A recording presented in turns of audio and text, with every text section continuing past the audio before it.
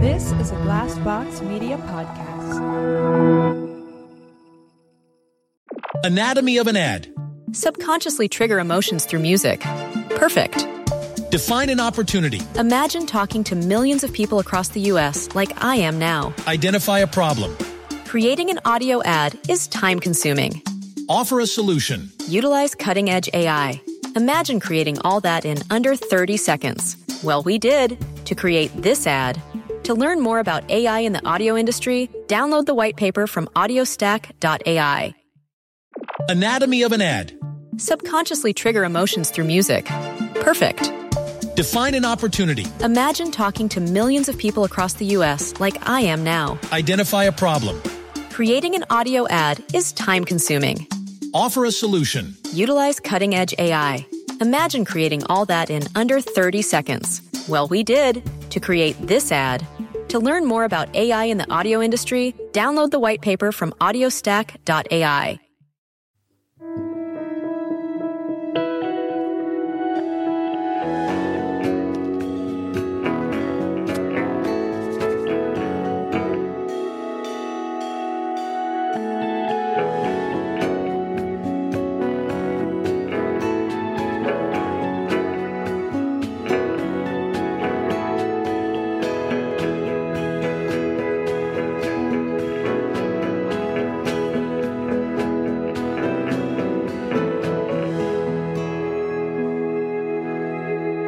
Hello and welcome to the Blank Podcast, the podcast where we talk to well-known guests about their lives, their careers, and negotiating those difficult moments along the way.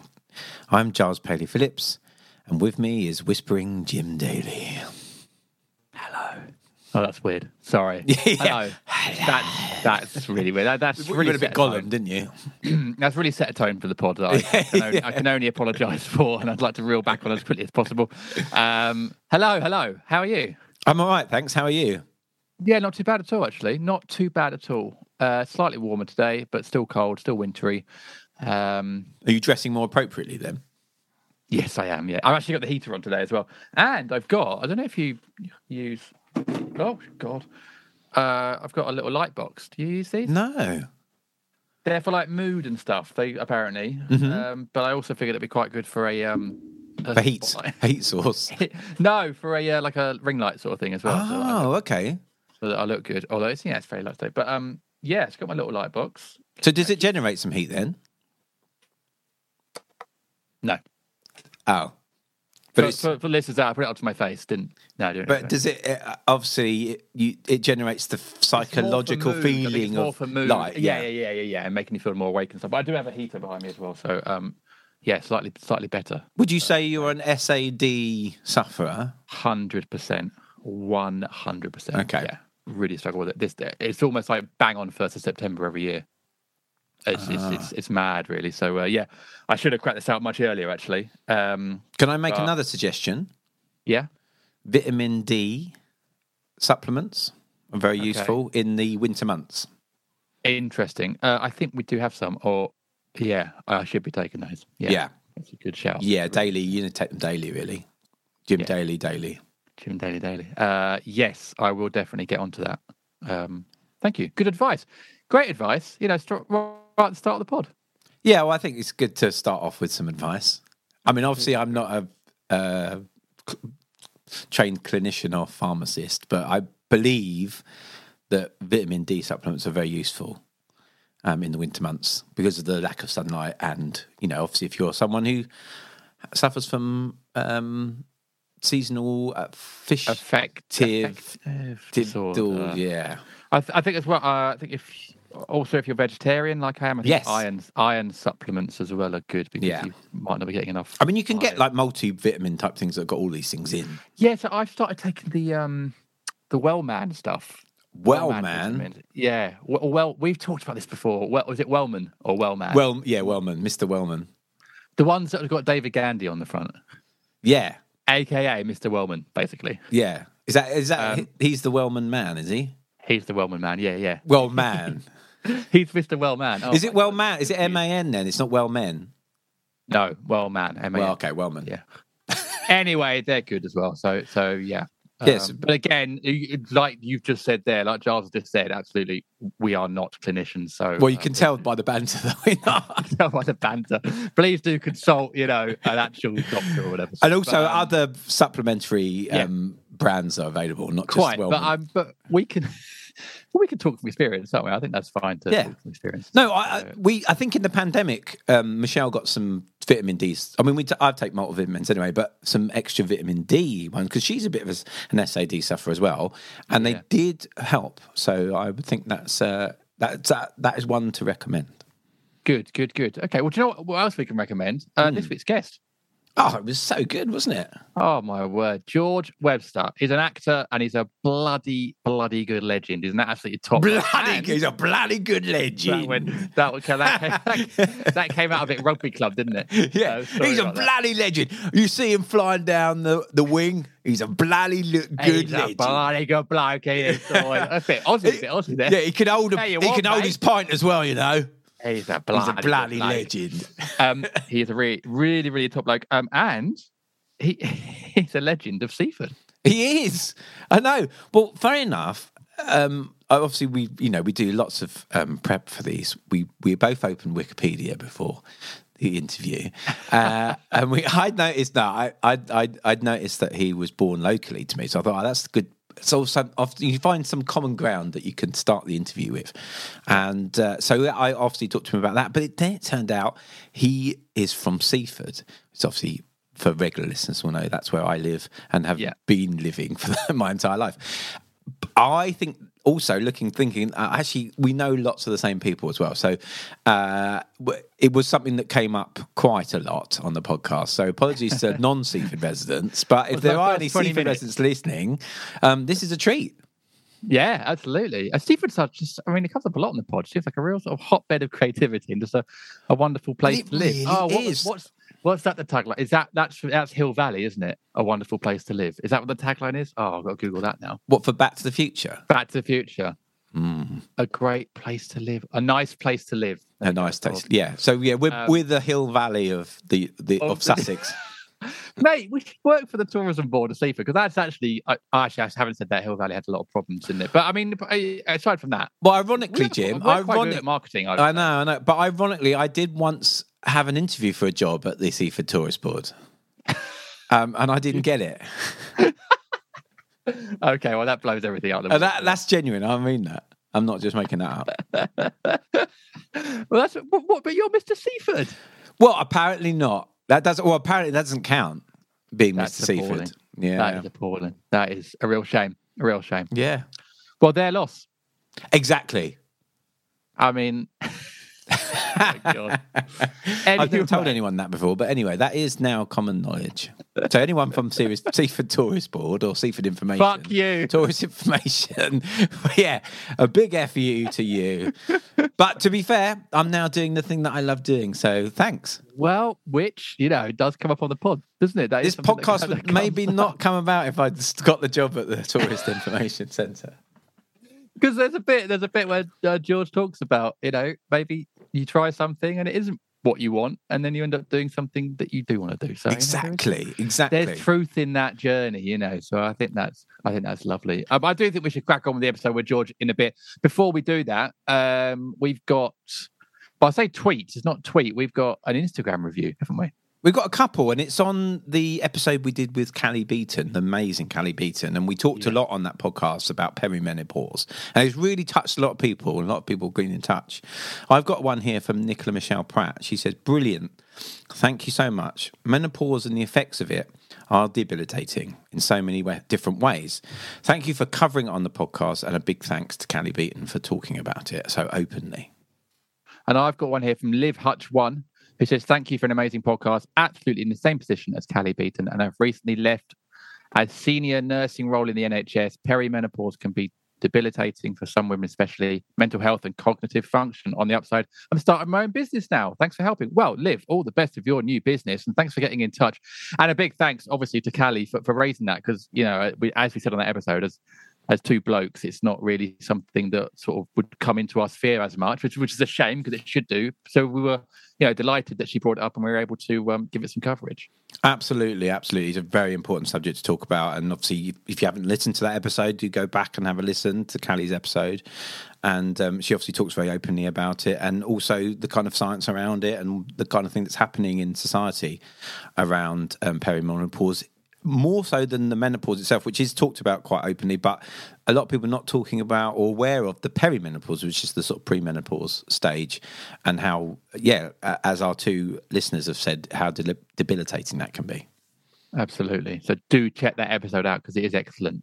Before we crack on, a quick reminder that there is extra content with George this week and all our listeners at our Patreon, patreon.com/blank podcast, patreon.com/blank podcast. So do check that out if you want to hear more from George and all our guests every week on Blank. And also, by signing up, it's £4 a month. You also get the pods advert free. You get them 24 hours early than the public people, and you are supporting the show as well, which, we cannot thank you enough for. So if you're enjoying the show, you want to be part of the sort of Blank community and help the show move forward and get all those perks, then, patreon.com/blank podcast. Yeah. Right. This week's episode, let's do it, Charles. What do you reckon? I think we should, yeah. I think it would be lovely to do that. I agree. Here we are. This is the one and only, absolute bloody good bloke. He's a bloody good bloke. Oh, he's a bloody good guy. It's the one and only George Webster on the Blank Podcast.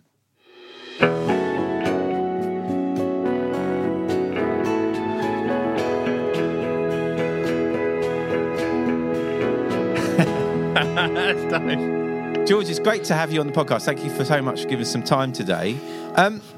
Now, I live in Seaford. Are you local to me? Giles, I was local to you. You were? I grew up in Seaford and didn't leave it until 2 years ago when I was 28. I've never left. Well, so I'm already ahead of you. Yeah. But why would you? It's such an amazing place. It is. It's a beautiful place to live. And now so I've got you've been there kids, your entire life? I've been there, yeah. So I'm not ashamed to say I'm in my mid-40s. And never had the inclination to leave. So, so I didn't know you because obviously I saw that you were born in Brighton. I was born in Brighton as well, but sometimes people put they're born in Brighton because they don't necessarily want to say I live in Seaford. Well, Giles, here's a truth bomb for you. As somebody who will understand the area. Yeah.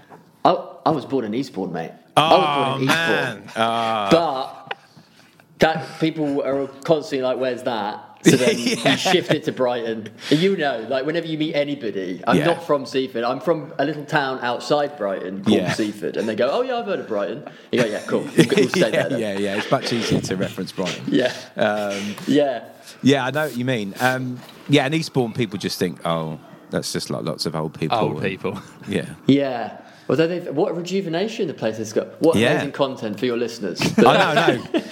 To be honest, mate, seafood comes up a lot on the podcast. Does it? Well, I love this place, and I wandered into town this morning, had a coffee, and I have a little. I try and get my walk in the mornings, and always sort of include the seafront. So it's like Giles love is basically the tourism, the one man tourism board for seafood. I love that. You know what? I'm going to join the board. I'm going to. Well, you're very welcome. We'll start it together. Although part of it, there's always this thing in Seaford where people are like, "Don't tell anybody about it." Like, we don't want everyone to come here and flock here. Yeah, absolutely. Yeah. That's fair. Funny enough, my friend owns a coffee shop round the corner from the station, and on Saturdays there's now, because of the Cookmere Walk and the Seven Sisters, it's loads and loads of people coming off the train, and although he's running a business, you can see he's always a bit pissed off. That is bloody customers. If that's not the most British business sentimentality you've ever heard. Can't believe I've got to serve these people. I like it busy, but not too busy. Yeah. How dare they? Have a day off.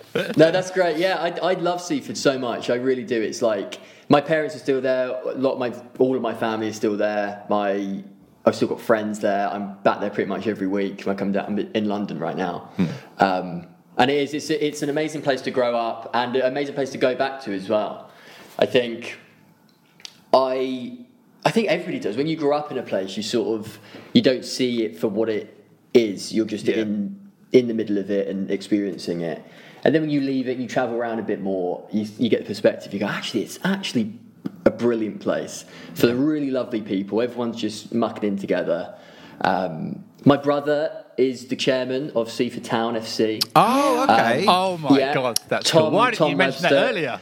I know, right? I know. He's to be fair to him as well. Like, I like giving him stick, but he's done amazing things for the club and the town, and he's really built a little community up there, which has been really, really nice to see and sort of hear about all that stuff from him all the time.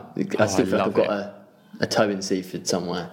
Yeah, it's great. Well, I mean, I often walk through the Crouch Gardens and have a look at what's going on. And yeah, don't get so many games, but I'd like to. I keep saying that I'd like to go to more games though for Seaford because it's great. Like you say, to support your community, and it's obviously my town that I've been in all my life. And there's really no excuse. I mean, I know it's awful of you. I mean, yeah, I know. I do feel guilty. I am obsessed with non-league football. And not to the point where I go to many games like Giles, but I do find like the pyramid and stuff. So I'm now already Googling. They're in Southern Combined Football League. Yeah, I couldn't tell you what division they're in, to be honest. That sounds right. Level 9, I think, because my local team is Chesham United, and they're, I think, a few divisions above. But I go watch them sometimes. They were on Twitter last week, 2 weeks ago, because the day after the Queen's funeral, I think, or the week of, they had an FA Cup game, and the only recording of the national anthem they had was an old one that said "God Save the Queen." So the PA guy sang "King" over the top of the Queen when it played, and that was during an FA Cup game, and it got it went viral on Twitter. I think they lost the replay, but non-league football is just oh my it's God, hilarious. it is brilliant. Yeah. Yeah, it is, and it's again for small communities and stuff like that. It's so important, I think, to have that in place for people to sort of gather around, have a meeting point at the weekend or whatever. Yeah, he loves it. Let's go to a Seaford Town game. Yeah, definitely. Let's go. We can go and say I'll be there. I'll come. Yeah, Let's do it. Yeah, we'll be in the David Jordan stand. That's the one. Well, fair enough. I saw David Jordan today, so yes, randomly. This might as well just be a Seaford podcast. Who's David Jordan?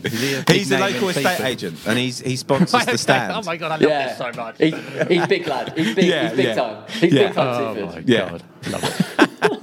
He's a United supporter, unfortunately, but there we go. Anyway, let's segue away from Seaford a little bit. Yeah, let's try.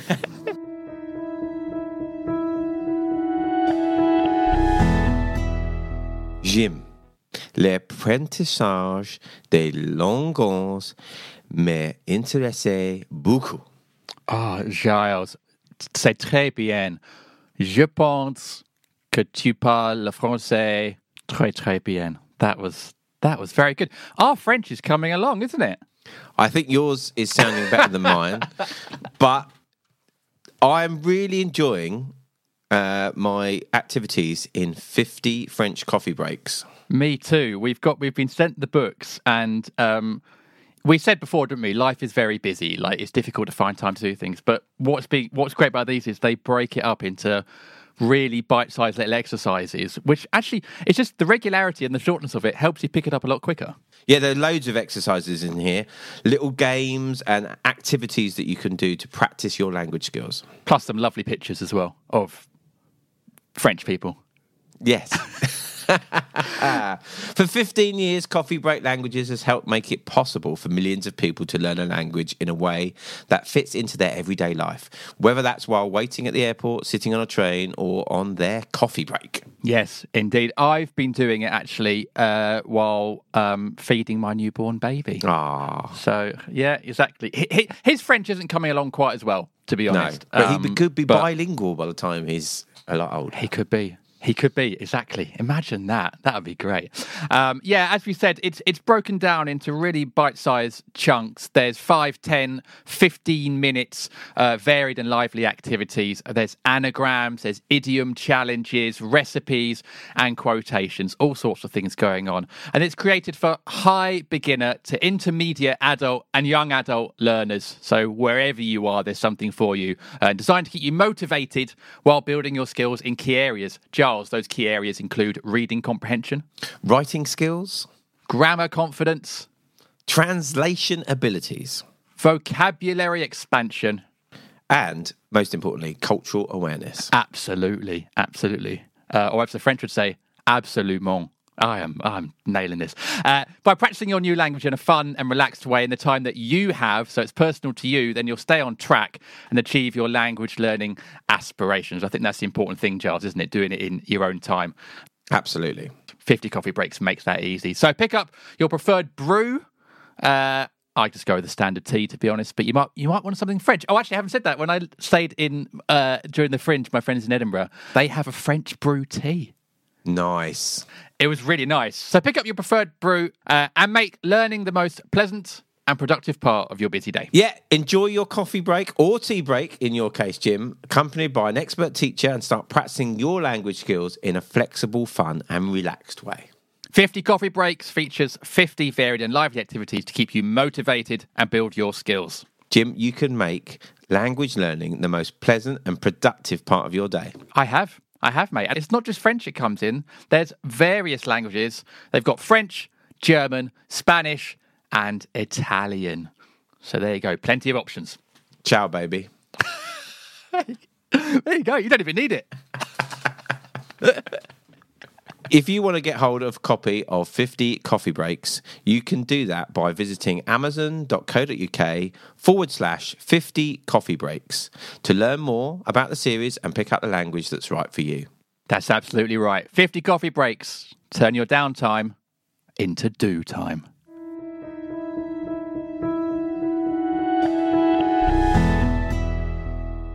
So, have you always been into performing and doing acting? Is that something you did from a young age?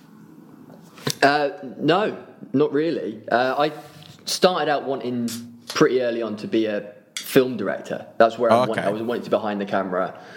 Started out making short films with my friends. I was like 10 years old. My granddad gives me his camera, and at the weekends I'm just constantly making things. All in Seaford, down at the Salts and stuff like that. Like, they're pretty much all just me in front of the camera, being James Bond or whatever film I'd seen. I was like, okay, we'll make that in Seaford. Yeah, David George is your supporting actor. Yeah, that's it. He was bankrolling it. Yeah, he was the financier. And it took me quite a long time to realise that I was just making things and writing things and always thinking of things just to put myself in them. Yeah. But I was incredibly resistant, I think, to even have the words come out of my mouth that I want to be an actor. I don't know why. I just haven't unpacked that yet. And it was even something I struggled with when I first started, and I was getting work, and I would still sort of like be in taxis and stuff like that, and people say, "Oh, what do you do?" And you just go, "Oh, I'm an actor." In this kind of like disparaging tongue. I was actually working with a guy called Michael Smiley, who I was in the taxi while I did it once, and then afterwards he was like, "You don't need to do that. Like, just own it. Just say what you're doing and let them judge it if they want to." And I was like a real big switch on. I was like, "Yeah, actually, you're right. Yeah. I'm an actor. I'm an actor, darling. I'm sorry, darling." Yeah, I wonder if that's that does come up on the pod quite a lot. I wonder if that's a creative thing, maybe, because we're all like our harshest critics, etc., etc. And that's a standard thing, I think. And we're always, there's probably elements of comparison with other creatives and stuff. So of course, because I'm a comedian, so I say same sort of thing. I either just say don't say it, or I say I do a bit of comedy or whatever, and then of course you always get the follow-up question, which is, well, what have I seen you in? Yeah, or either tell us a joke, which I always never do, or what are you working on? What have you done? What have I seen you in? That kind of thing. And that's horrible, because even if you do have a back catalogue of decent work, you always feel like it's not enough. So you feel like you have to justify it. You're so true. It's so true. My stock answer is, do you watch a lot of porn? And then, Yes. and then he's like, well, you asked. But it's a horrible question because, like you say, you can be in anything. I tell you what I always get as well, right? Not so much anymore because Game of Thrones is finished. But you'd be telling him about your job and creating, you know what you need to do? You need to get in Game of Thrones. He goes, Yeah. Oh, that's a great idea. Why didn't I think of that? Let me call my agent and get me in Game of Thrones. That's what I've been missing. I used to get, when I worked at the Mirror, there was a really lovely desk assistant there, and she said, when she found out I was a comedian, she went, what you want to do is, you want to get on that Mock the Week. And I was like, you're right. Actually, that's where I've been going wrong. Yeah. Or the thing is now, I've been going like quite a while now, 10 years. And so the other one is like Live at the Apollo. Oh, I'll get on Live at the Apollo. And I'm always like, yeah, one day thinking, well, it'll never happen. But now I know people that started out with me that are on Live at the Apollo. I'm like, oh, for fuck's sake. They've taken the advice. It actually was doable. Jesus Christ. They've taken the advice. You just... Unacceptable. It's awful. Yes, I'm really intrigued by the filmmaking stuff because it's the sort of thing that I'm kind of not making films but writing films, and I've always been into films. So, tell me about some of the projects. I know you sort of saying like James Bond and stuff, but were they kind of action movies? What were you sort of doing? Yeah, they were primarily action orientated film. I loved action cinema as a kid, like Jackie Chan, Bruce Lee, or the like Hong Kong 80s action films. I would consume as much as anything, and then effectively just beat up my friends in front of a camera and film it. I'm still like a huge defender of action cinema. Another thing that I feel like people need to defend, like you say you're a filmmaker and everyone sort of goes, oh, so it must be a film about the shadow self. Oh, you're an auteur. Yeah, you're an auteur. Oh yeah, let's film something where you're running away from your drug addiction. It's like, it's like, no, I like a balls to the wall action flick, and like big cinema and blockbuster stuff. So I was always trying to make that really, with like obviously no budget, and we did have one of my friends got a crash mat for some reason, but it was like he got it on eBay or something. It's like this massive crash mat, and so we made a film. I'd see if I can find a link to send to you guys. And so we had one film. We were all about 13, but we had a crash mat, so we were literally just jumping off things that were too high, really, with no training. That was like Jackass. Yeah, it pretty much was. It was pretty dangerous, but yeah, that was kind of the route that I was going down. I think I completely agree about the action movie thing. Like I just think I agree they should be defended, and I think there's always a place for them. And I actually think I would probably, because you need to be in a certain mindset to sit down and watch an arty film or a foreign film, and they have their 100% have their place, like definitely. But like, I'm a parent, so like most of the time, if I want to sit down and watch something, I'm just tired. So I'd rather watch an action film, that's easy to follow. Or I mean, we talk about, you won't believe this, but we talk about Hallmark movies quite a lot on this podcast. It comes up a lot. I can't remember how, but every week it will come up. We've already pitched 2 or 3 Hallmark It's ideas. mainly Jim, to be fair. It's not mainly I love that. I love that. But like, I think there's just I don't know. People's lives are busy. People have got a lot on, and I think actually the escapism of an action movie or a Hallmark movie and the accessibility of it, I think, is needed, especially at the moment. Yeah, definitely. And it's one of those things, isn't it? It's like there's always a tier of it. There's a swathes of them that are no good, but if action is handled correctly, you can't help but be invested in it. It's not just a car chase. It's like, no, this has been thought out so methodically that it is a dance, it's a rhythm, it's got timing, and there's obviously with like the John Wick franchise and stuff like that, like it's suddenly again everyone's like, oh my god, this is what action can be like, and it can be complete escapism, but in an awe-fueled sense, not necessarily like heavy CGI and things like that. It can just be as simple as Jackie Chan with an iron doing like a 2-minute sequence fighting someone with an ironing board, and you're like, yeah, that's brilliant, that's so good. Love that. I got one quick question then. Actually, Charles, as I'm thinking we should ask everybody on this podcast this question. Maybe what's your favourite action we've been movies? looking we've been looking for a hook for the pod. Like, it's taken us 187 episodes. Yeah, I'm going to say 200 episodes in. Okay, George, you're the first person I'm going to ask this. Okay. I think it might be a recurring question, but we'll see. But it's on the theme of action movies. Is Die Hard a Christmas movie? It's a good question, and it is a good hook question, because it's actually something I'm quite passionate about. because it seemed to become a meme that it was a Christmas movie. And there seems to be this thing where people are like, oh, Die Hard's a Christmas movie. And it's like, okay, guys, let's just calm down a second. It's set at Christmas. There's Christmas music playing. Yeah. It plays around Christmas on TV. I will watch it around Christmas. Yeah. Is it a Christmas movie? How do you define a Christmas movie? Can you understand that I haven't got an answer here? They're like politicians' answer. Yeah. Well, So the budget. I would argue, for the reasons you've just said, and the fact that he literally says the line "ho ho ho" during the movie, for me, true. Those are enough elements to categorise it as a Christmas movie. So for me, yeah, it's a Christmas movie.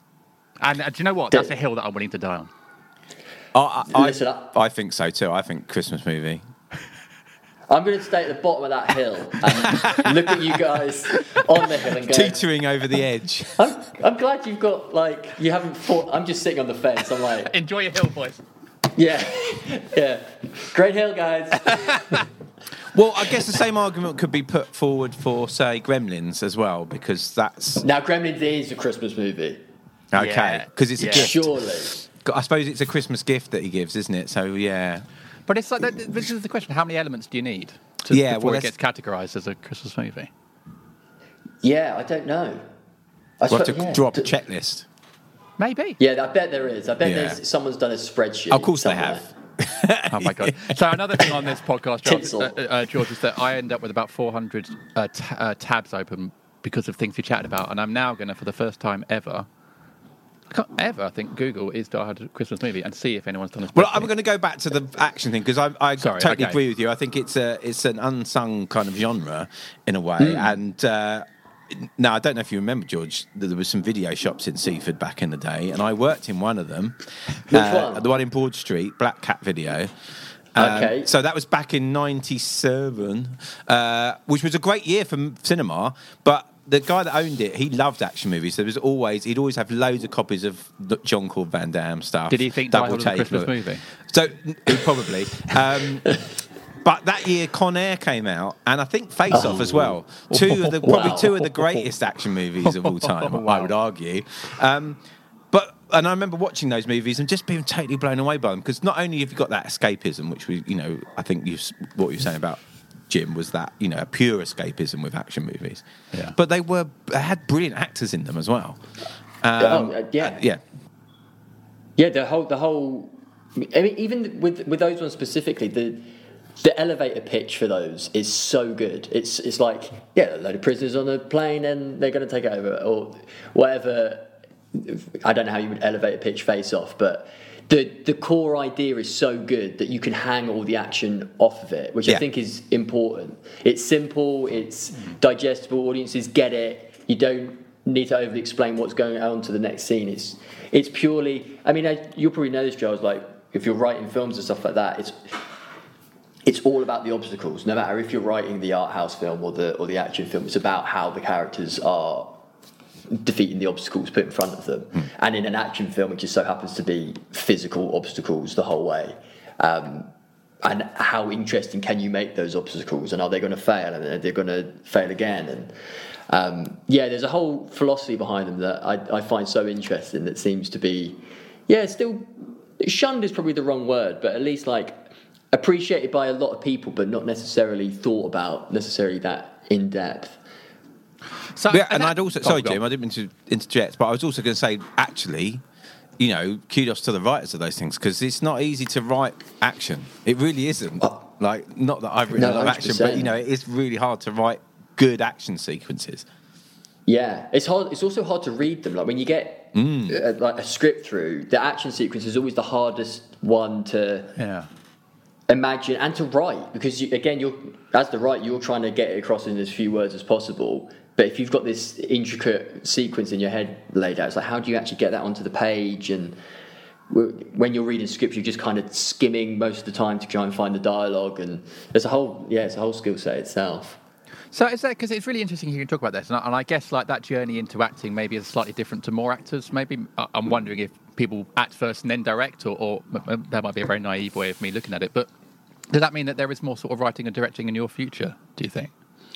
I hope so. I did. It's only probably the past 3 years that I've stopped writing and directing films in some capacity. I did a TV pilot a couple of years ago called Star Dogs. It's on YouTube now. It's on Dust on YouTube. And I kind of poured everything I had into that, and it never really took off. It never went anywhere. And I definitely have a kind of, that's what I've got to offer. Like, I've offered everything that I've got as a creative. Like, that's the purest version of something I can create. And if no one's nibbling on that, there's something in my brain going, well, what else have you got? I know it's a nonsense voice, but I'm figuring that out still, I think. But I think that's a very natural voice, and I think that is something that a lot of people probably struggle with. And it's really hard when you're a creative and or freelancer, and sort of your job is your hobby is your job, your love is your job, and it's all fused together, and that is really hard to unpick sometimes. It's like, are you creating for other people, or are you creating for yourself? And like that is... And that's not me saying like, I've worked it out. I really haven't. Like, it's really tough. It's a big question. Yeah. Do you find that balance sort of difficult? Yeah, definitely. And the more, because I kind of shifted after that, I shifted into like, I know what would be easier. I'll write a novel. Wow. Yeah. Just again, because I can have total control over that. I can control everything within that, and I don't need to rely on anything else.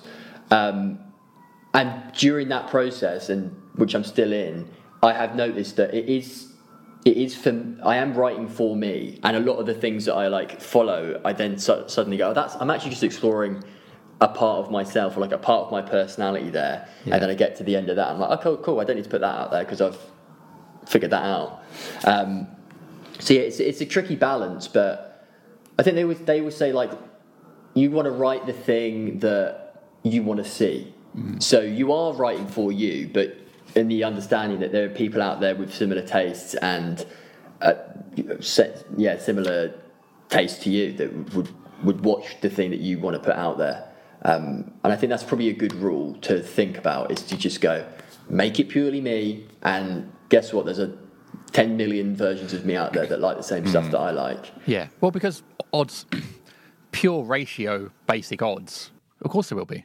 Like, if you like it, of course there will be other people that will. Like, if you like something that no one else out of the 8.8 whatever billion people on the planet like, then you're a fucking unique snowflake.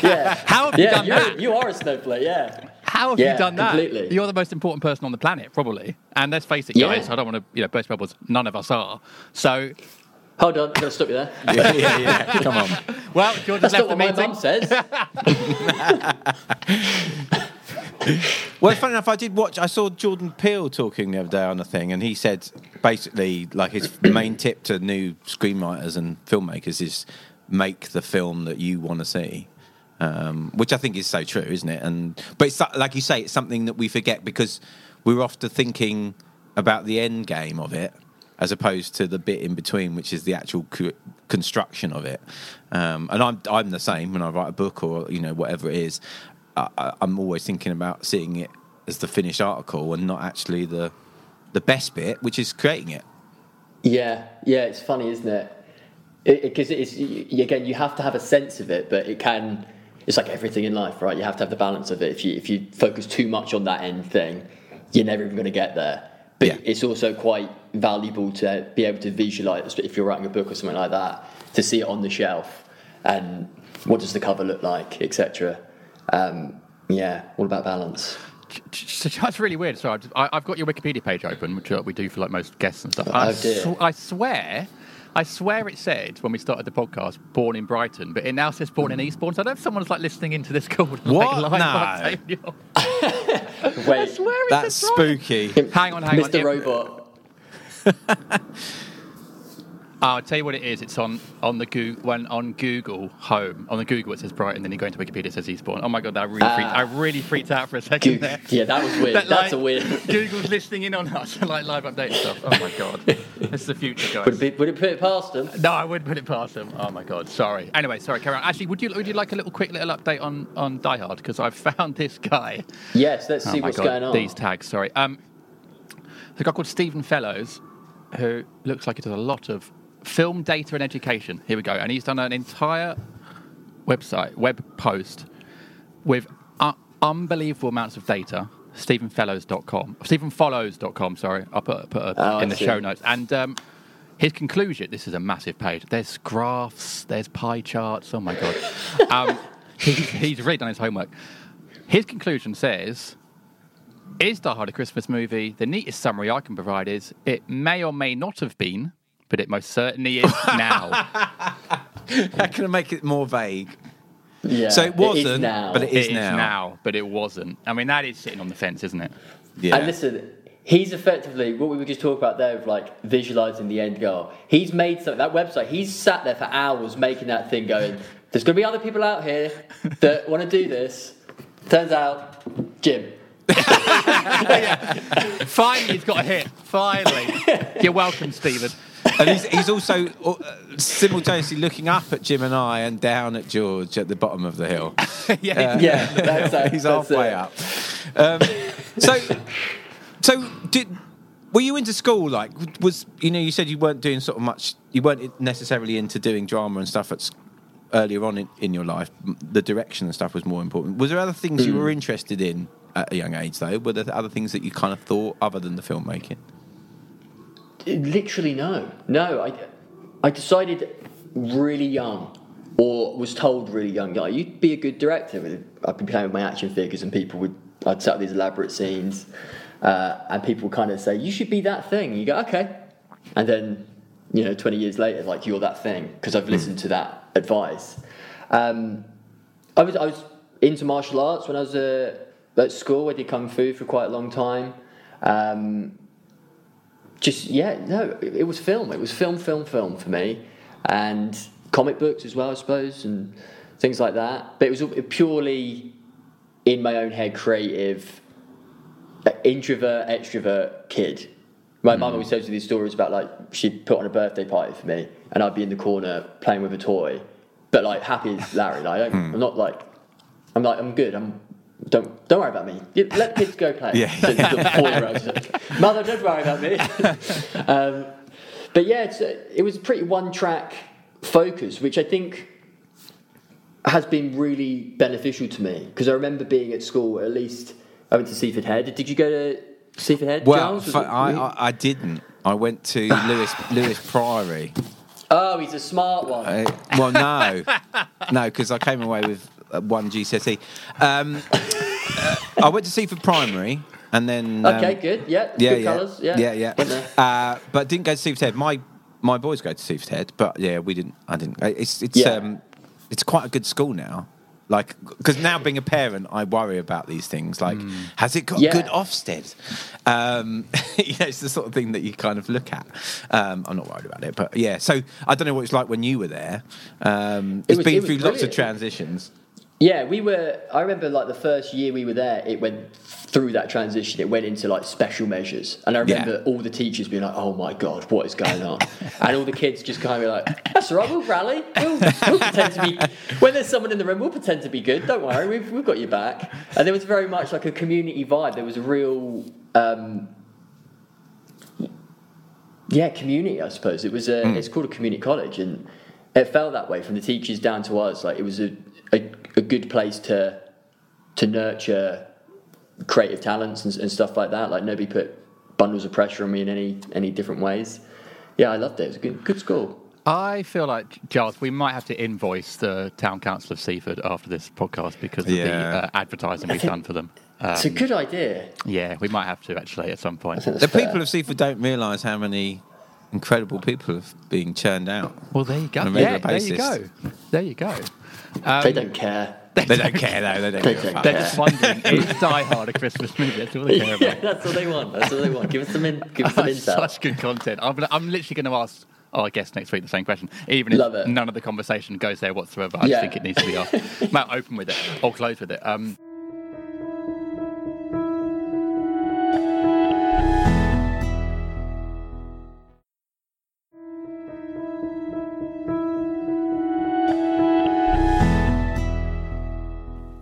It's interesting you say about you were sort of encouraged to do this kind of stuff, and you were told, like, you're good at this, because we had a guest on recently who said the same thing. Like, isn't it amazing, like, when you're a child or a young person, and you're validating in some way with one thing, like the impact that can have and how huge that is from a significant older person, a mentor-y kind of person, whatever.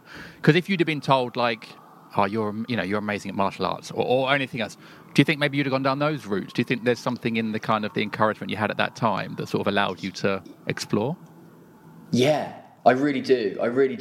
I think I was a particularly sponge-like child. What an image.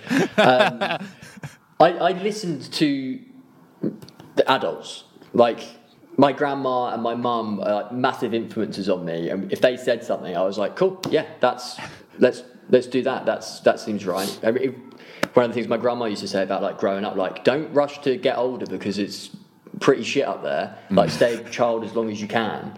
And again, I'm like at 8 years old going, okay, yeah, noted. I'll take that down. Cool. My little notebook. Yeah, let's put that. I'm just making myself sound like Stewie Griffin from Family Guy as a child. But yeah, and so I took that on. I absolutely listened to that, and that encouragement, you're right, is so important to just get the nod of approval from your elders, from mentor figures, I think.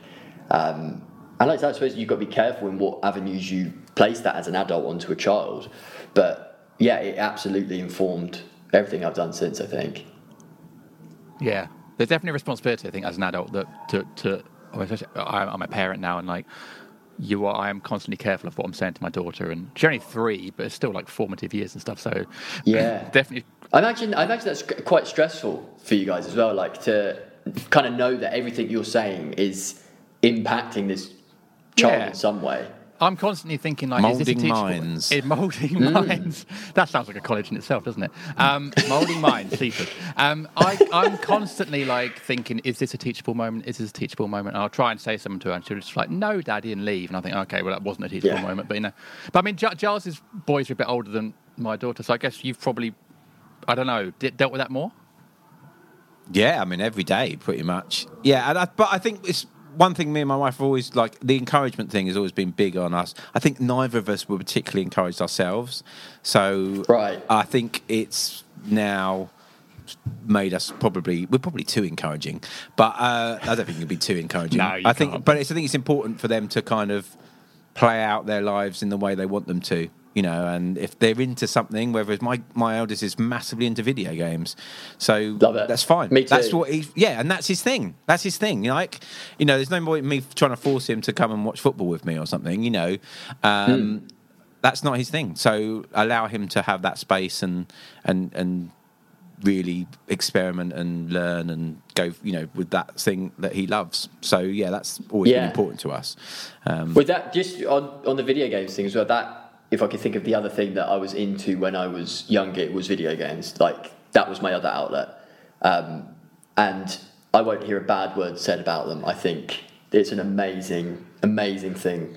What games is he playing? Do you know he loves. So he's got an Xbox and a Switch. And we've still got a 360, which he occasionally plays on, and the PC. So he's like literally got everything. Wow! He's ready to go. Yeah, good lad. He loves sandbox games like Minecraft, obviously, and he likes playing Fortnite, as most kids do. But he really loves things like he's really into like Jurassic World. So he's got Jurassic World Evolution. So he likes making the park and stuff. Amazing. And he loves those kind of games where he can really kind of, like, say, that more creative side of stuff. He's not so much into sort of shoot ups and stuff, but and I agree with you. I think there's a stigma attached to video games still that is really unwarranted. I think for him, it's a way of, because obviously people think of like kids in a dark room, but actually it's his chance to actually hang out with his mates, whether it's online or together. There's that community, and this huge thing. And obviously the offside as well, you've got like YouTube and stuff, so there's so much content that they're into via kind of social media, and he learns those stuff. I mean, like Minecraft is like, my littlest has got quite severe dyslexia, so like academia is hard for him, but he can go on Minecraft and he can make like like a Viking ship he made the other day, and can feel really good about himself.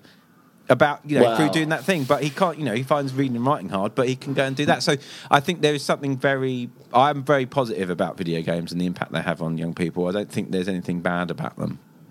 Yeah, good. And also the science is done. Do you know what I mean? They've done so many studies now. Exactly. And it's like the science is out. Like, stop arguing the point. It's a net hole. Again, like anything. Yeah. If you're doing it too much, it's probably going to fall Of course, off. yeah.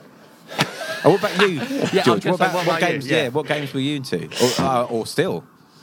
When I was younger, there was a thing on PS2 days. Every movie that came out had a spin-off video game, and they were always trash. But I wouldn't have it because again, I'd be watching the film and I'd be thinking, oh my god, the game for this would be so good, and then I'd get the game, and no matter how bad it was still me exploring that world. It was still me as the little character running around and doing the adventures in this different world. Sorry, George, I didn't interrupt you. Can I make just a little caveat? Yes. GoldenEye is one of the exceptions because that is a fantastic game. GoldenEye is. Sorry, I just wanted to put that out there. It is golden standard, and they're re-releasing it very soon. For the Switch. I know. So wow. Yeah. Anyway, sorry, I didn't mean to interrupt you, but I remember thinking that is a great spin-off. There are exceptions. Exceptions, but they don't make them so much anymore. Probably because they were all trash. But yeah, a lot of the stuff I was playing were story-based games, things that were closer to films. Even like the Uncharted series on PlayStation. Remember when the first Uncharted game came out? I was probably 16, I think. I just loved it. I was like, oh my god, this is revolutionary. And then you grow up with the franchises as well. The next one comes out, and they grow and they expand, and you see the storytelling in them just mature because the people that are writing them mature. And The Last of Us, all these sort of things that are just... The Last of Us Part 2, I don't know if you guys have heard of it or played. No, I haven't seen that. It is singularly the most powerful story that's ever been told in video games, and through the medium of video games is the only way they could tell this particular story. I won't give too many spoilers away, but effectively, something awful happens, and you demonize this character, and then the game kind of forces you to play as that character later on, and you start off going, oh, I don't want to be playing this thing, and then slowly and slowly, this empathy comes out, and this understanding of this character comes out, that I'm getting chills just thinking about it. It's mind-blowing how they do a 180 in your brain. By the end of the game, you're like, oh my god, no, I love everyone in this. This can't be happening. And I genuinely think that can only happen in the medium of video games, being able to play as that character, to interact with people as that character, that in films and TV you can't have that kind of experience. So stuff like that just gets me going still. Yeah, that's amazing. Absolutely. I've not heard of that, but I'm genuinely interested to have a look at that and maybe try and play it. It sounds like it would take quite a lot of minutes invested. There's you can on YouTube. I think they call them Let's Plays, or people will just play the game and you can just watch it like a movie. And I'm sure they've condensed it down. But that's amazing. And for people that when I grew up, video games were very basic platform and games and stuff like that. The intricacy, of what you've just described. What was it? What was Spectrum? Was it? I didn't have a Spectrum. No, I had Pong. It was one of those Ataris, with the to program it. How do you think I Pong. am, Giles? You're playing Pong, were you? Pong. Yeah, my computer took up the whole room in my house. Sorry, man. I remember. It's funny you're talking about movies. I remember this is really lame. The Lion King had a platform game on Mega Drive. I think. I fucking really liked it. It was really. What good. did you have to do in that then? Just you go just across Simba, the desert, just jump along stuff. And okay. Yeah, I remember that. Yeah, it was good. The colours were great in that. I remember that. I remember having good colours. Yeah. The good I remember having. The colours were nice. Some funny bits. I remember having RoboCop on the Game Boy, which was wow. The game was quite obviously very basic. 'Cause it was on the Game Boy, but the music was amazing because they kind of electrified the music from the film. They kind of made it electronic and stuff. Version. And it was but it was amazing and really haunting. You can find it, I think, on Spotify. I think someone's released I it. bet someone's done like an updated techno remix. remix Yeah, of probably. that. Yeah. The garage, But or And we'll all chill be listening version. to it. it's interesting, isn't it? Because I wonder if like nostalgia plays a part in that as well. Because I'm sure like at the time you're actually taking like everything. We've never done a deep dive in video games. It's actually really interesting. But here we go. The sort of cultural influences as well around stuff. I bought a Switch. Good man. So I Again, can we probably play need to Zelda, invoice, basically, We need to 'cause it's invoice so good. Nintendo at the end of this as well for. Yeah. But like because I'm thinking about like. Because the other day I've got an Xbox One and you can download retro old games, and I downloaded Sonic, one of the Sonic games or something. And I was like really excited to play it, and I played it, and it was so basic. It wasn't how I remember it, and because there's so many other factors, like culturally, it was advanced for video games at the time. Like there wasn't the consoles were more basic. Like I was a child. Like there's just so many elements that go into it. But I don't know. I'm just thinking about video games. Part of me is thinking, shall I re-download Lion King and see what that's like? It's never going to hold up. No, it's never going to hold Do you up. know What was what? that on, The colours just aren't as good. It's so No. annoying. It's not 4K. I swear yeah. it's Mega Drive. I think Mega Drive is Okay, the I had a first Mega console Drive. we heard. The Mega Drive was a cool console. That was 'cause a I big remember having moment for us Altered, when we got I that. remember having Altered Beast and wow. Streets of Rage. Streets Streets of Rage, Yeah, so yeah, good. I remember that. Yeah. Yeah. And there was an ice hockey game, which I think was just called NHL. Oh, yeah, I remember having that. And my brother and I used to love playing that, even though we didn't have a clue about the rules. Every time it went icing, we didn't have a clue what icing was. We were like, oh shit, icing. And then you just like press the button, like, and apparently that was icing. And you could knock people out if you hit the puck hard enough at their heads. And, Yeah, did a little star kind of appear on this, like in a kind of Batman way, like a kind of star, like bang, crash. I wonder if I can download that. But again, We've just started a new podcast right now. Retro Games Cast.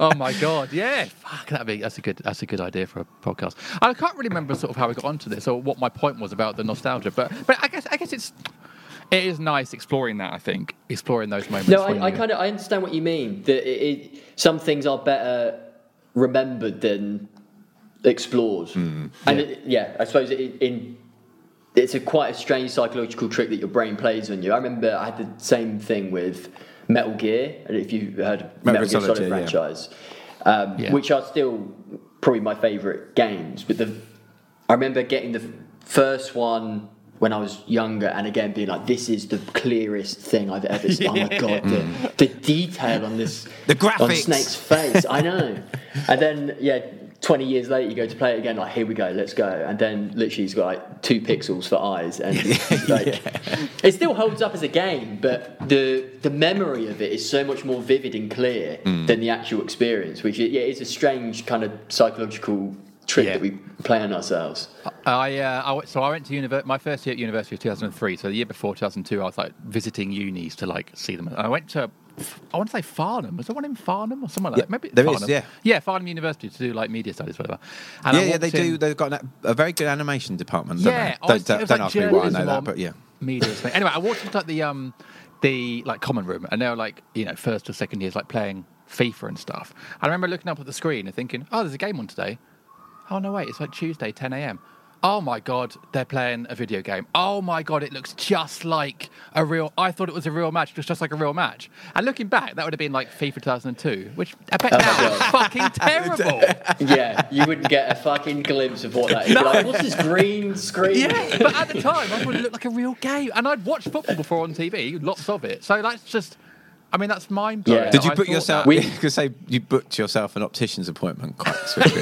Yeah, that's more reflective of you, I think. Yeah, more than I was rejected from the university for being a fucking idiot.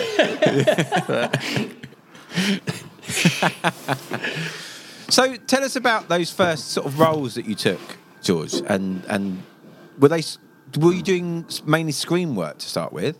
Or were you doing theatre as well, or? Yeah, I've never done theatre. Again, because I suppose where I grew up, like we had stuff in Brighton and in Eastbourne and stuff, but I wasn't exposed to a lot of theatre growing up, so it never kind of resonated with me as like, oh, that would be interesting to do. But for a lot of the contacts that I made from making films as a kid through Brighton and stuff, as I got older and eventually decided, you know what, I'm going to try acting. I had a kind of like base level of contacts in the Brighton scene, the up and coming scene, and so I sent some emails out saying, look, I'm thinking of like maybe doing some acting. If you've got anything coming up, like let me know. And a good friend of mine, Jamie Patterson, who's like a really prolific director now, he was doing his third feature film for 10 grand or something, and he got me a part in that, and it just kind of steamrolled from there. There was like small part here, little part there. I was literally doing anything I could because I never trained. I never like went to acting school or anything. It was like, right, I'm going to learn on the job. I'm just going to get on all the casting websites. If there's a music video filming in Timbuktu, I'm going. Mm-hmm. I probably lost money for the first 4 years just by the process of going to places and having to stay in a hotel because they're not paying for it. And built up like a solid body of like work, I suppose. But my trick was I knew how to edit, and at that time, because I was doing filmmaking on the side, my best mate was in a band that were doing really well, so I was following them around doing videos for them, and I was a good editor at the time. I could put a cool little like reel together, as that's what I did with all the work that I'd done. I'd cut together maybe like a minute and a half montage of me in front of the screen, full of things that like I'm barely in, but like I could edit in such a way it was like, this kid's been working for years. And it did. It kind of got me into one door to finally get an agent, and then it got passed on to somebody else to get me another agent, and it's just been this kind of slow process and gradually building up from there. They're kind of organic in that sense. Yeah, that's interesting though, because you're like obviously using your skills then. It's a very proactive way of thinking. Yeah, I'm not sure that I thought like ever thought it through. It just so happened to coincide that those two skill sets crossed at that time to work, and it was kind of before many people knew how to edit anything. Do you know what I mean? I was using Final Cut Pro. I've been to college to do film studies and stuff like that, so I knew how to use the system, and this was before, I don't know, DaVinci Resolve, it's like an editing software that a lot of people can have for free now. Yeah. So I had that edge, and it's like, again, if you can see an edge that you've got, you use it, see what you can do. I'm not sure it would necessarily work now as a ploy, but certainly at that time it helped for sure. Well, because everyone can edit now. Yeah, I think so. Everyone can edit. Everyone's been making. Again, when I was making films, it was like I was the one kid in our town that was the filmmaker in my year, and now I think everybody wants to be. All the kids want to be YouTubers or vloggers and stuff like that. Yeah. So they all have that skill set. That it's very, very difficult now to kind of peak above that level and stand out. Where my stuff was rudimentary, but I was one of 1,000 people doing it, so it was easier to be seen. Yeah, it's funny, isn't it? Because obviously, like you say, YouTube's obviously flourished in those years, and TikTok now as well. And we've all got to be a little bit more savvy with these things. Even Jim. Even Jim. Who's actually doing very well on TikTok, I have to say, so I can't... Is it? Jim, the little TikTok star? Well, you didn't think I had it in me, did you? Good man. Yeah, I don't think you did you? No, I didn't either, no. It's true, isn't it? I like the idea, though, of like finding your edge, but I do think a lot of people don't know what their edge is. And I think probably everyone has one. I think everyone's got something, but it's sometimes hard to like work out what yours is, and then maybe have the confidence to use it somehow or follow it or something. So it's amazing that you sort of found yours at such a young age. But there are probably people listening to this thinking, "Fuck, like what's my edge? How do I find it?" Yeah, and that again, that was something that I think I was talking about earlier, and then I got sidetracked by myself. That. Probably me, sorry. At school, I remember people around me or kids around me being like, when the GCSE options came up and stuff like that, it was like this massive thing for them because they were like, I don't know what I want to do. Yeah. And the teachers and parents are piling this pressure onto these kids about, well, are you going to be a doctor? Are you going to be a lawyer? Are you going to be a vet? What are you going to do? You're like, I'm fucking 30, mate. Give me a fucking minute. Yeah. And because I knew what I wanted to do, I had no pressure. I was like, well, I know I'll do business studies because I probably have to know how a budget works, and I'll do this thing, and I'll do PE because I like a bit of football. So done. But everyone else feels this immense pressure, And then as they get older, I can see that pressure hasn't alleviated. They're in college and it's the same problem. I don't know what I want to do with my life. I don't know what I want to do with my life. And it's even I'm 31 now. Some of my friends still don't necessarily know what they want to do, but they found a groove. They found a way to navigate it. And the question of what do I want to do might not necessarily be as important as just like trying shit out and seeing where you go, oh, that's cool, that's interesting, and rather than deciding, you just let it decide for you almost. Yeah, I think that's really well put, and I think that's so true, and it is true. I mean, I'm 38, and I'm still not so much figuring things out, because you're right, you get in a groove, and there are things that I do that sort of work and stuff, and whatever, but there's still an element of me that's like, should I concentrate on this? Should I concentrate on almost like I've got a sort of bit. Almost, this is going to sound really egotistic, I don't mean it to at all, but like almost can do a bit too much and actually would rather focus on one thing. You're too good, mate. Too good. I'm just too good, mate. I'm just too good at too many things. I'm just too... I always said, like, I used this once in a job application. I said that I was the James Milner of comedy because I'm about a 7 out of 10 in everything. And I did not get the job, so I should not have done that. You didn't? Oh. No, it was terrible. Well, yeah, because people think of the personality of James Milner. And then, This guy's so boring. It's going to be awful. It's going to be awful to walk around. Yeah.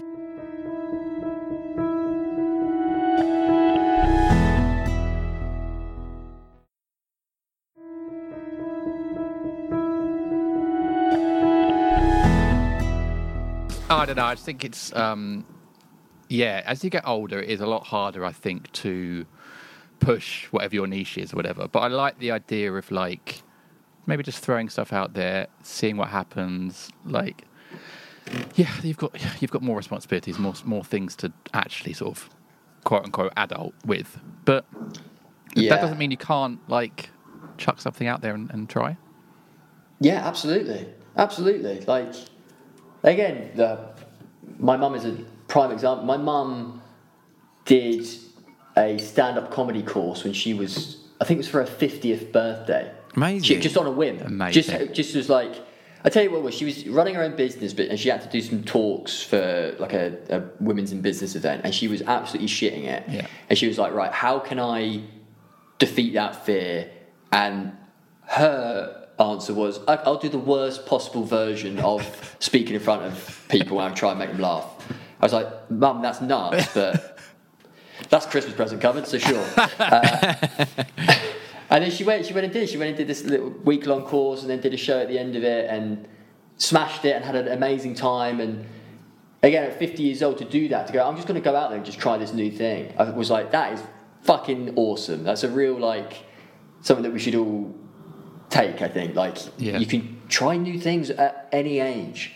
Yeah. Maybe not all things, but someone else can unpack that. I thought you were going to say, tried it, smashed it, and now she's on a 3-week tour of France or something. She's already on live with the Apollo. She's on live with the Apollo next week. For fuck's sake! And Motorweed.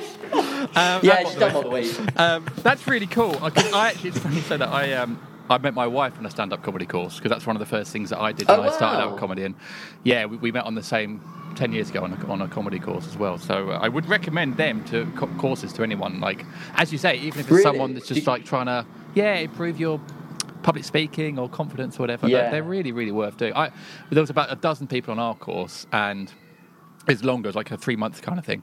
And I think I'm the only one that's still doing stand-up, I think, off everyone. But other people were doing it for, same reasons as your mum, like public speaking, or one person in their job wanted to sort of be more confident in front of people. And one guy just been bought it for his birthday by his wife, like wasn't that fussed but had a good time. Like, it was just, my wife as an actor still is, but was trying to like improve on comedy acting stuff, so wanted to use it for that. So that's a really nice example that there are things out there you can try and do. I mean, you might hate it. You might get there and think, oh, completely. Fuck, but like that's okay to put yourself out. You'll there probably and try. get something out of it though, because I think sometimes it's good to do stuff that you don't like.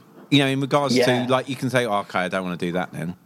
I remember I got made redundant after our first child was born, and I was like, I've always been into films. I thought, I'll go and do some work experience at like a post-production company or something. And I managed to wangle one at Pinewood Studios. So I went up there for 2 weeks. And the actual work was exciting, but the environment of working in a studio that's like pumping stuff out, and they weren't particularly interesting shows that they were working on. But I remember thinking, like, this is really full on, and like none of the people there had families or anything. They were all kind of single people, and I thought, you know what, this isn't for me. Actually, this isn't for me, and it was a really good learning curve. I enjoyed the work experience, but I thought actually that's taught me quite a lot, and I've actually grown from this experience in that's actually now something I don't want to do. And there's something, put that to bed. Yeah, exactly. There was an itch there that I wanted to scratch, and so there's something good, I think, about trying stuff out sometimes that don't necessarily go on to do. Yeah, well, 100%. And that could even be more valuable, isn't it? Because the more things you're trying and not liking, you're narrowing down the focus. And eventually one day it's like, I hate this the least, so I'll do this. This will be fine. That's a very way to say it. Yeah, I hate this the least. Yeah. Oh, yeah, I'm definitely going to use that now. Tell us about wedding season, because I've just finished it. Jim's still watching it. I'm still working my way through it. Yeah, because we had Omar on a few weeks back. Yeah, it looked like it must have been really fun to make. Oh man, it was mad. It was one of those ones that when the phone call comes in, it's like, oh yeah, they really want you, they really like you. For you, like, what, really? Disney? Wow. Yeah. And it just didn't disappoint from that phone call onwards. It was the actual cast of people that they put, Omar and Gav, the main guy, Rosa, Callie, all of these amazing people we'd never met before. And immediately, like, it's a cliche to say, oh, we feel like we know each other forever, but we literally did. And I went for a drink with them all on Wednesday. We had like a little catch-up drink. And that's quite rare to happen. You become very close with people on a set. And, we'll see you next month. And then it's like, no, it never stays. Yeah. But this does feel like a group of people that will stay together just because the chemistry is so good. It's such an interesting mix of people. And I hope that comes across in the show. That obviously it's about mainly that core group of friends and Gav unraveling this thing. I just played the posh knobhead in the background, but it's really, I think it feels alive in that sense, that chemistry comes through the screen. It was great. We loved it. We loved it watching it. I was about to say you're really good in it, but I didn't want that to come across as you're really good as a posh knobhead. I meant you're really good at it. Listen, the amount of times where my agents will send me a breakdown for like, he's got cheekbones, but he's an absolute dickhead. He's a scumbag thing. You go, and you've thought of me. Yeah, thanks. Well, mate, you know the ones I get? My old agent, who is still kind of representing me, even though the agency's closed, put me up. A lot of comedians do it, like short films and like adverts and such as funny.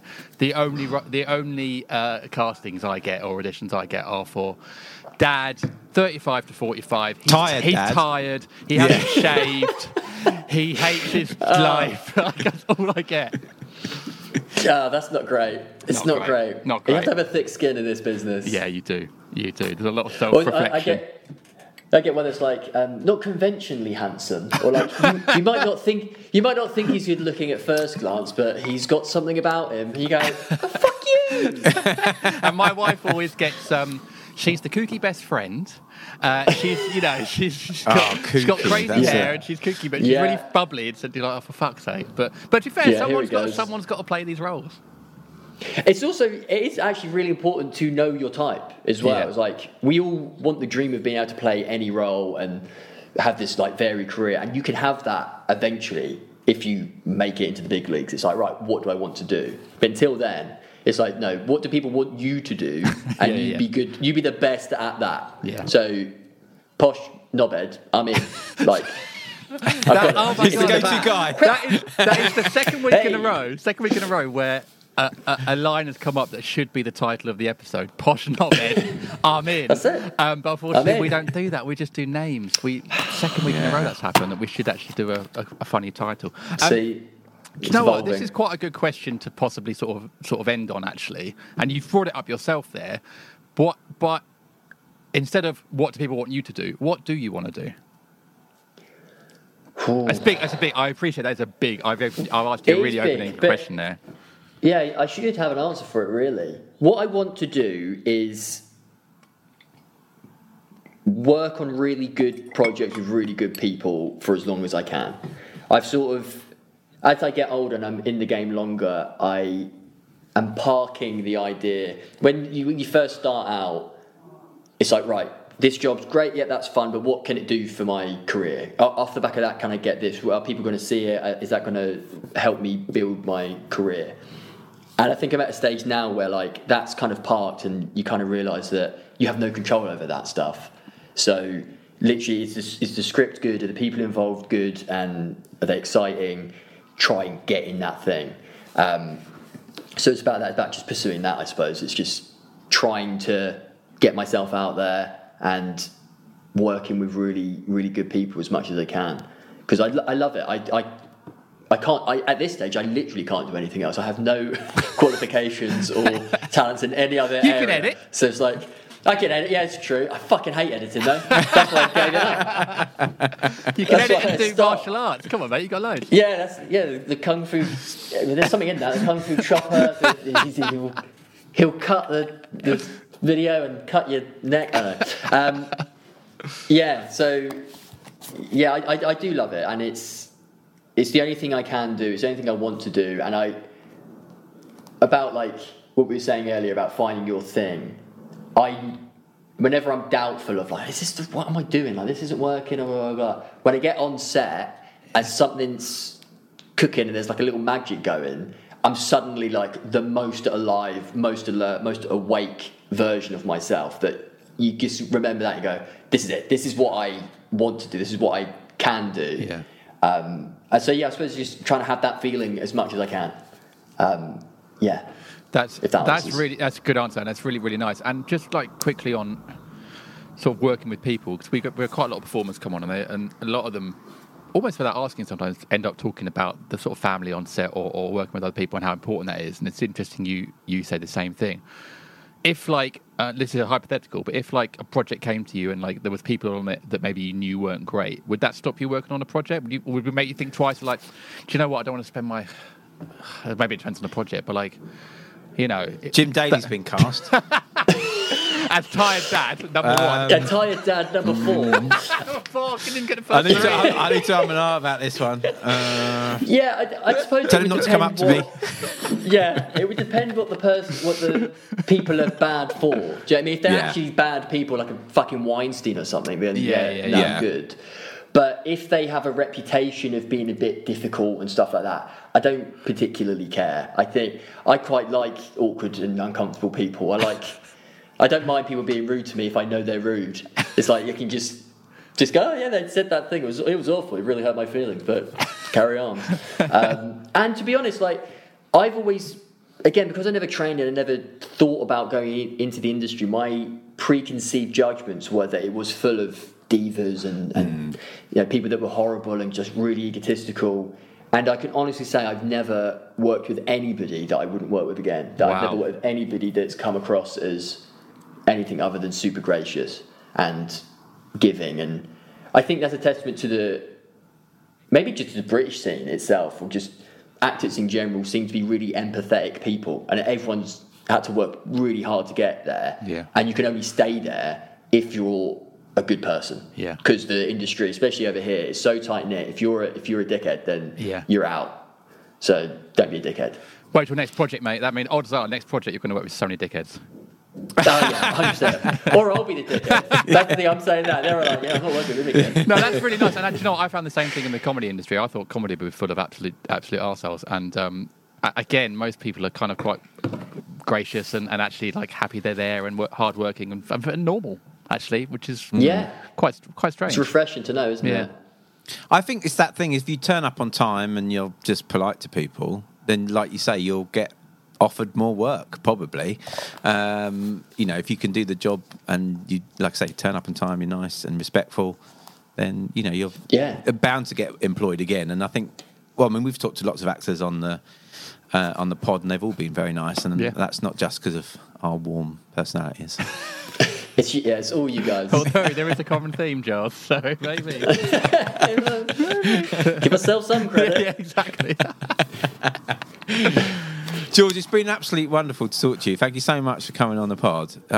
We've enjoyed this conversation immensely. Yeah, we've gone to all really different, fun, really all fun. Lots of different It's places. been great. Yeah, we've been all over the place. I love it. That's like a scatter shotgun of a podcast. Like, Yeah, wow, pick a topic. Mate, Love the it. tabs Love I've got it. open right now. Oh my god! No, thank you so much. You've been an absolute dream to talk to. So I really appreciate it, and good luck with everything in the future.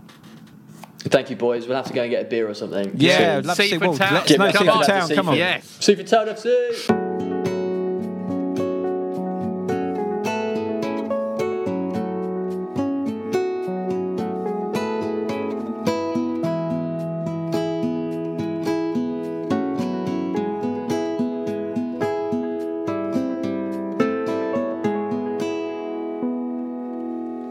George Webster is a bloody good bloke. And he's Still a bloody good bloke. actor. He's a bloody good actor.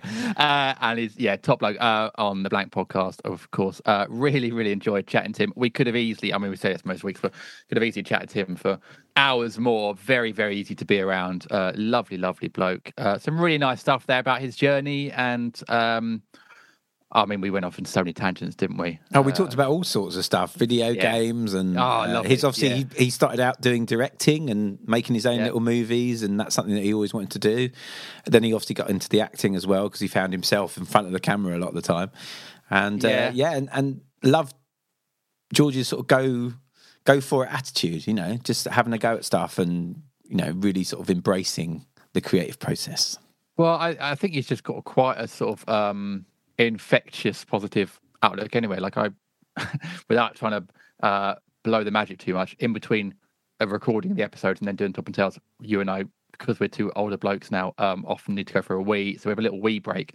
And I find I sort of like leave my cabin, or certainly today, feeling really good, like feeling just almost like skipping down the garden, being like, what a nice hour that was chatting to George. And so I think he's got a very infectious positive outlook. And again, we say this most week, like we'd love to meet up with our guests after the pod at some point, but it was really, really nice to meet him down at Seaford Town FC for a pint, because it just seems like a lovely guy. Yeah, it'd be nice to go and see Seaford Town play a game, wouldn't it? Seaford Town, yeah, I'm well up for that. It's an interesting pitch as well at Seaford Town. So in what way? Well, it's slightly slanted. Oh, okay. Just like slope on really? it. Bit Sunday League then? Yeah. Okay. Because I keep saying, don't I keep promising to come down to Seaford, and I'm never following up on it, so I need to actually follow through.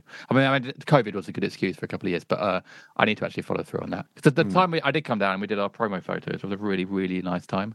It's a lovely little place to come and visit. It really is. It really is. And I can't believe you got fired by the tourism board. Or didn't get the job, sorry. The promo we've done for Seaford, I just think cannot be underestimated. No, there should be some sort of, excuse me, some sort of remission or compensation. Well, we'll work on that. No, there won't be. There won't be. But I'm sure next week we'll talk about Seaford again. Maybe Chesham next week. Maybe I yeah, we do talk about Chesham and the drivers that deliver stuff. We do. That's reminded me I need to text Alex. But anyway, I think we should wrap up this week's. We really should, yeah. But what we should say as well is that George is in a brilliant show called Wedding Season. I've finished it. You're still watching it, and we had Omar Baroud on a few weeks back, and it's a really great show. Go and check it out on Disney Plus. Wedding Season.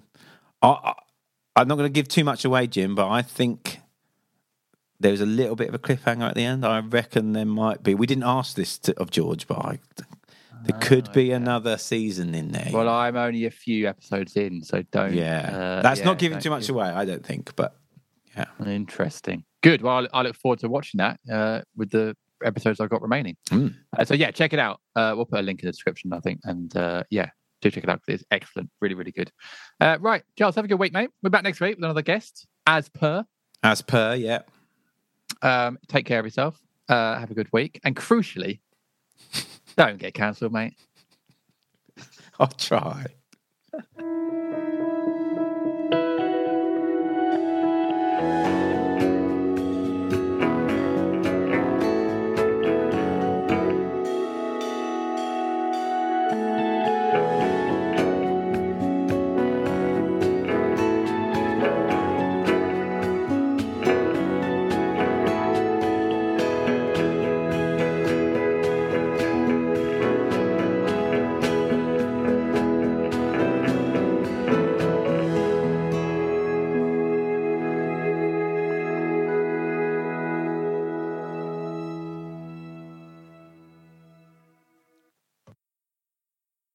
Anatomy of an ad. Subconsciously trigger emotions through music. Perfect. Define an opportunity. Imagine talking to millions of people across the U.S. like I am now. Identify a problem. Creating an audio ad is time-consuming. Offer a solution. Utilize cutting-edge AI. Imagine creating all that in under 30 seconds. Well, we did to create this ad. To learn more about AI in the audio industry, download the white paper from audiostack.ai. Anatomy of an ad. Subconsciously trigger emotions through music. Perfect. Define an opportunity. Imagine talking to millions of people across the U.S. like I am now. Identify a problem. Creating an audio ad is time-consuming. Offer a solution. Utilize cutting-edge AI. Imagine creating all that in under 30 seconds. Well, we did to create this ad. To learn more about AI in the audio industry, download the white paper from audiostack.ai. This is a Glassbox Media Podcast.